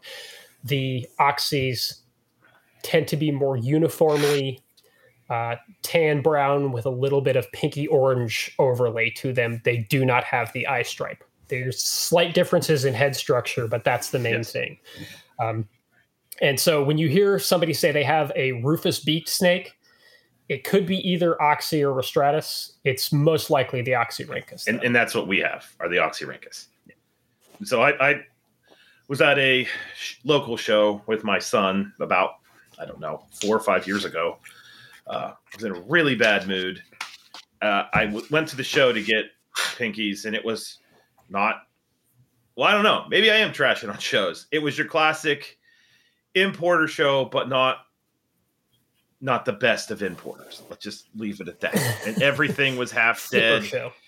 It was everything that was wrong with herpetoculture in one space. And I really just don't like being in that environment. It makes me, I love these animals. I love reptiles and amphibians. I'm a conservation biologist. That's my day job. And I'm literally in this show just like, this is everything that's wrong with herpetoculture. And I was waiting to get the mice, and the mouse line was huge. So Colin and I are just walking around the show, and we ended up at this guy's table. And at the table, no clue who this guy is. Never seen him again. Maybe it's because of what happened. But I just looked down. I don't know if it was because Colin was there. I don't know if it was because I was in the mood. But I just looked at the guy and was like, you're going to give me those. And he looked at me like, what the hell are you talking about? Because he had these Oxyrhynchus fresh hatchlings. And kudos to him for them hatching out. But they were labeled at $300 a piece. And they also looked like they were going to die later that day. Like they were just in the roughest of rough shape. I've never done this before, never did this after. And he just kind of looked at me, and I was just like, you're just going to give me those because you know they're going to die. No one's going to pay that kind of money. At least give them a chance. And he was like, okay. And then just slowly holds the deli cup up. And I was like, wow, I just bullied my way into some beak snakes, I guess. I don't know what the hell happened. So now I've got these 2 neonatal beak snakes that are on the verge of death. And on the way home, I'm thinking, like, why did you do this? Since these things are going to die, Lord knows what viruses they are holding, given the facilities that they were in. So they went into their own room at the university. Like we have quarantine, and they went into their own room that was multiple doors away from everything. And myself and Kinsey, Mrs. Guthrie, took it upon us. We were just going to save these snakes. It's the only time I've done this. And one of them just crashed immediately and died. I mean, within like 2 weeks, it was dead. But the other one, we could assist feed it. And it was an interesting little thing because we were taking pinkies and cutting them in half laterally. And that would fit in the mouth. And it would actually go about, once we could get it into the mouth and put the snake down, run away, we were doing that one. It would then swallow the mouse, the pinky, and we, everything's good. So I was the guy that was doing the assist feeding. And it was like the 4th or 5th time that we did that. And I've got the snake. And as I was working the pinky, I couldn't get the forceps to work. So I had to use my hands. And I had read the paper you're talking. I know the exact paper you're talking about because I knew about I think it's metalloproteases or something that are in there. Mm-hmm. And as I was working the pinky in, everything was cool. And I somehow managed to have this. The snake did not want to bite me, but my finger ended up being embedded in its opistoglyphus tooth because as I was working the pinky down in there, and it's kind of doing that whole walk in the jaws over the pinky, everything's cool. My phone rang, and I got distracted, and I just ever so gently moved my right hand, and I moved it. I thought I was moving it away from its mouth. I was moving it into its mouth. This is why Zach doesn't work with Bitus or cobras or I don't trust myself. I will never work with those animals. I have kudos and mad respect. And this incident sealed it. And I ended up inadvertently getting that damn little itty bitty fang stuck on my finger. And I can attest to this fact. Immediately, I felt, and this is like an 8-inch snake. This is fresh out of the egg, not even months old. Immediately, I started feeling pins and needles. Like the sensation you have when your foot's asleep. I was feeling it in the tip of my finger. And so I got, the snake off my hand, put him down, and he proceeded to eat the pinky mouse, which I was really happy about. And I put my hand underneath some extremely hot water because I thought that might break down proteins or something.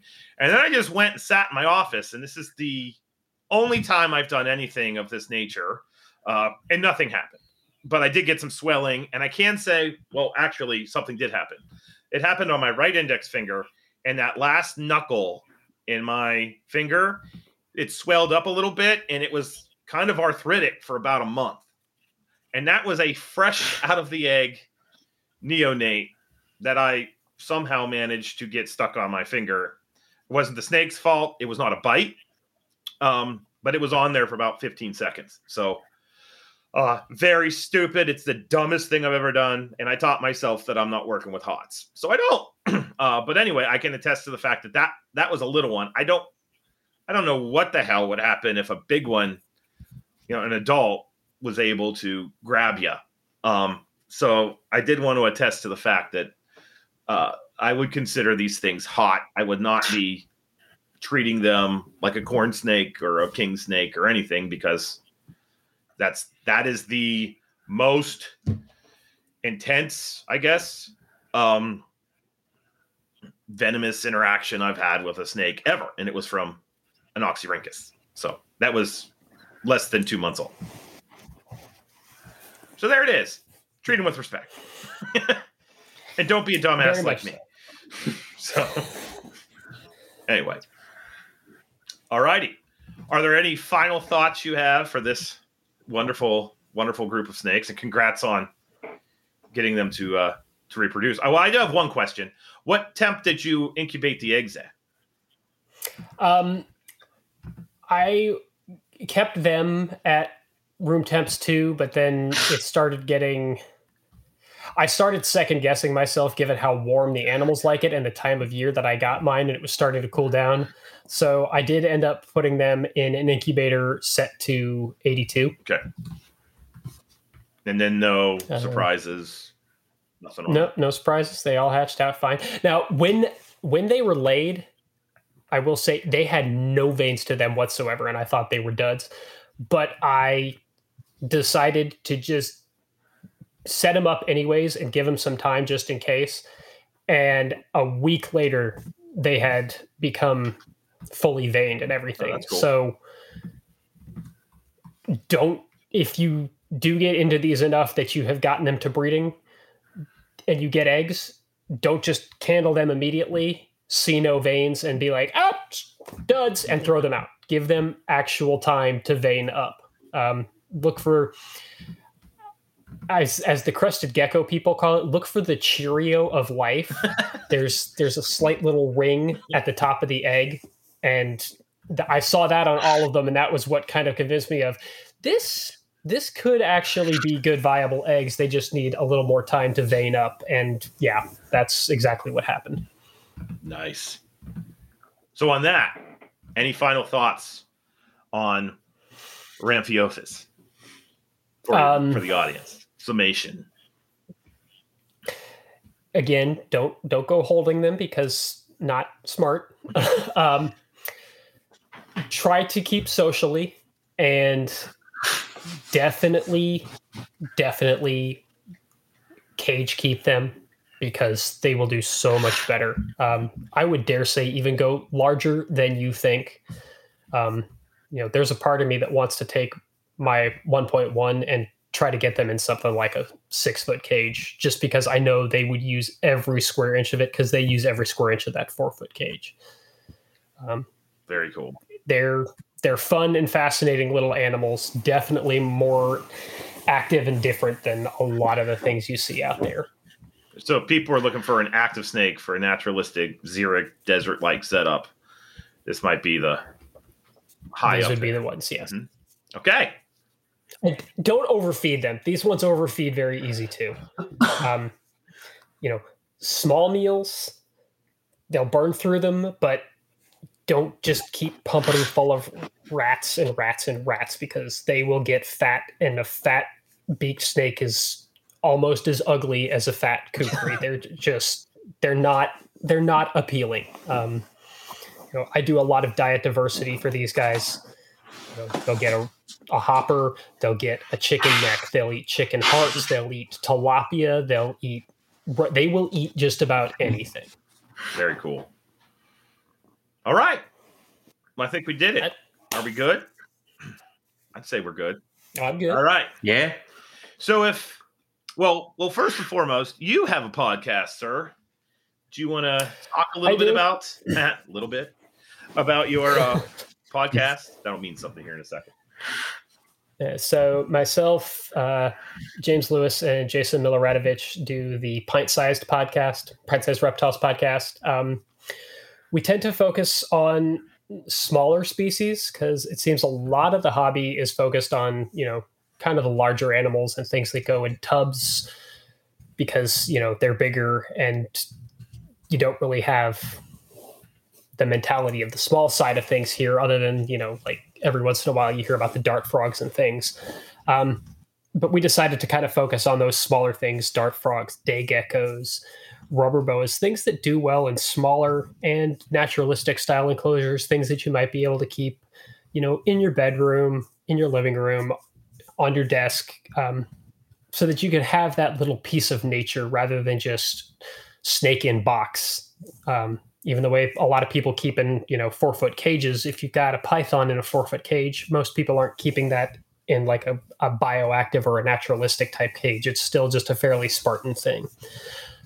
So the focus is on that. Now we do, kind of diverge here and there in terms of pint sized. Like we did an episode which was very different from what I had gone into it with, but we talked a lot about turtles, and, even a small turtle needs a lot more space than, a smaller snake or a smaller frog would. But a small turtle that requires a lot of space is not the same as a sulcata. Yeah. So, looking at smaller turtles is still an option if you want to do a turtle. It's not a turtle you can keep in a 10-gallon tank, but a turtle that you can keep, on a 6 foot by 6 foot turtle table in your house is a lot better than having to deal with a sulcata that's going to tear up your entire basement and destroy your toilet like Patrick McKnight's sulcata did. So we look at things like that. Awesome.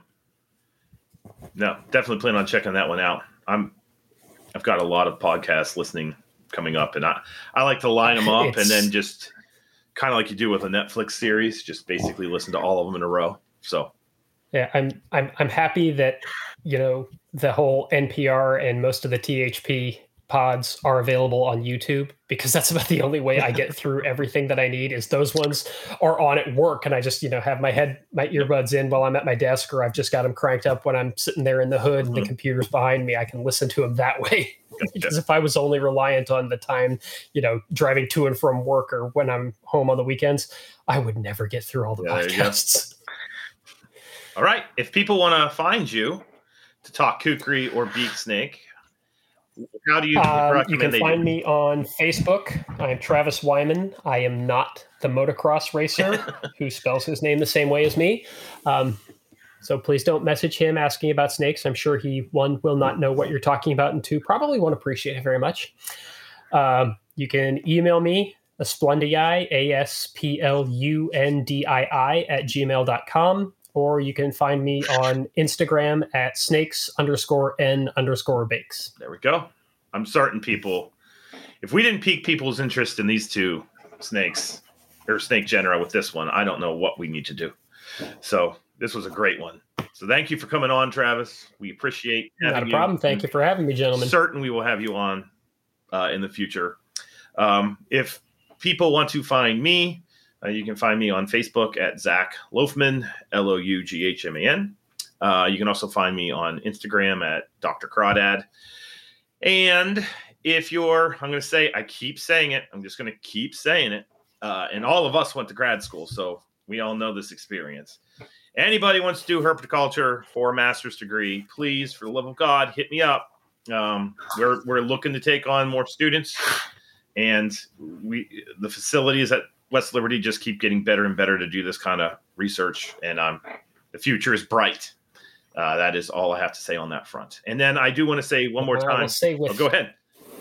I was going to say with all the stuff that gets talked about on THP and Snakes and Stogies and NPR, I think those guys are coming up with more and more projects that they want to see you and your crew do. So you need those bodies to pull off these experiments. No, I listen to podcasts and I'll hear like, oh wow, Loafman can do that, and then I'm sitting here thinking, all I need are the warm bodies, and we can start cranking this stuff out. So, and then on that same token, we would like to, Matt and I, thank NPR Network for hosting our podcast, which is definitely a 2-hour break from our busy lives that we absolutely love recording. So on that token, Matt, where can people find you?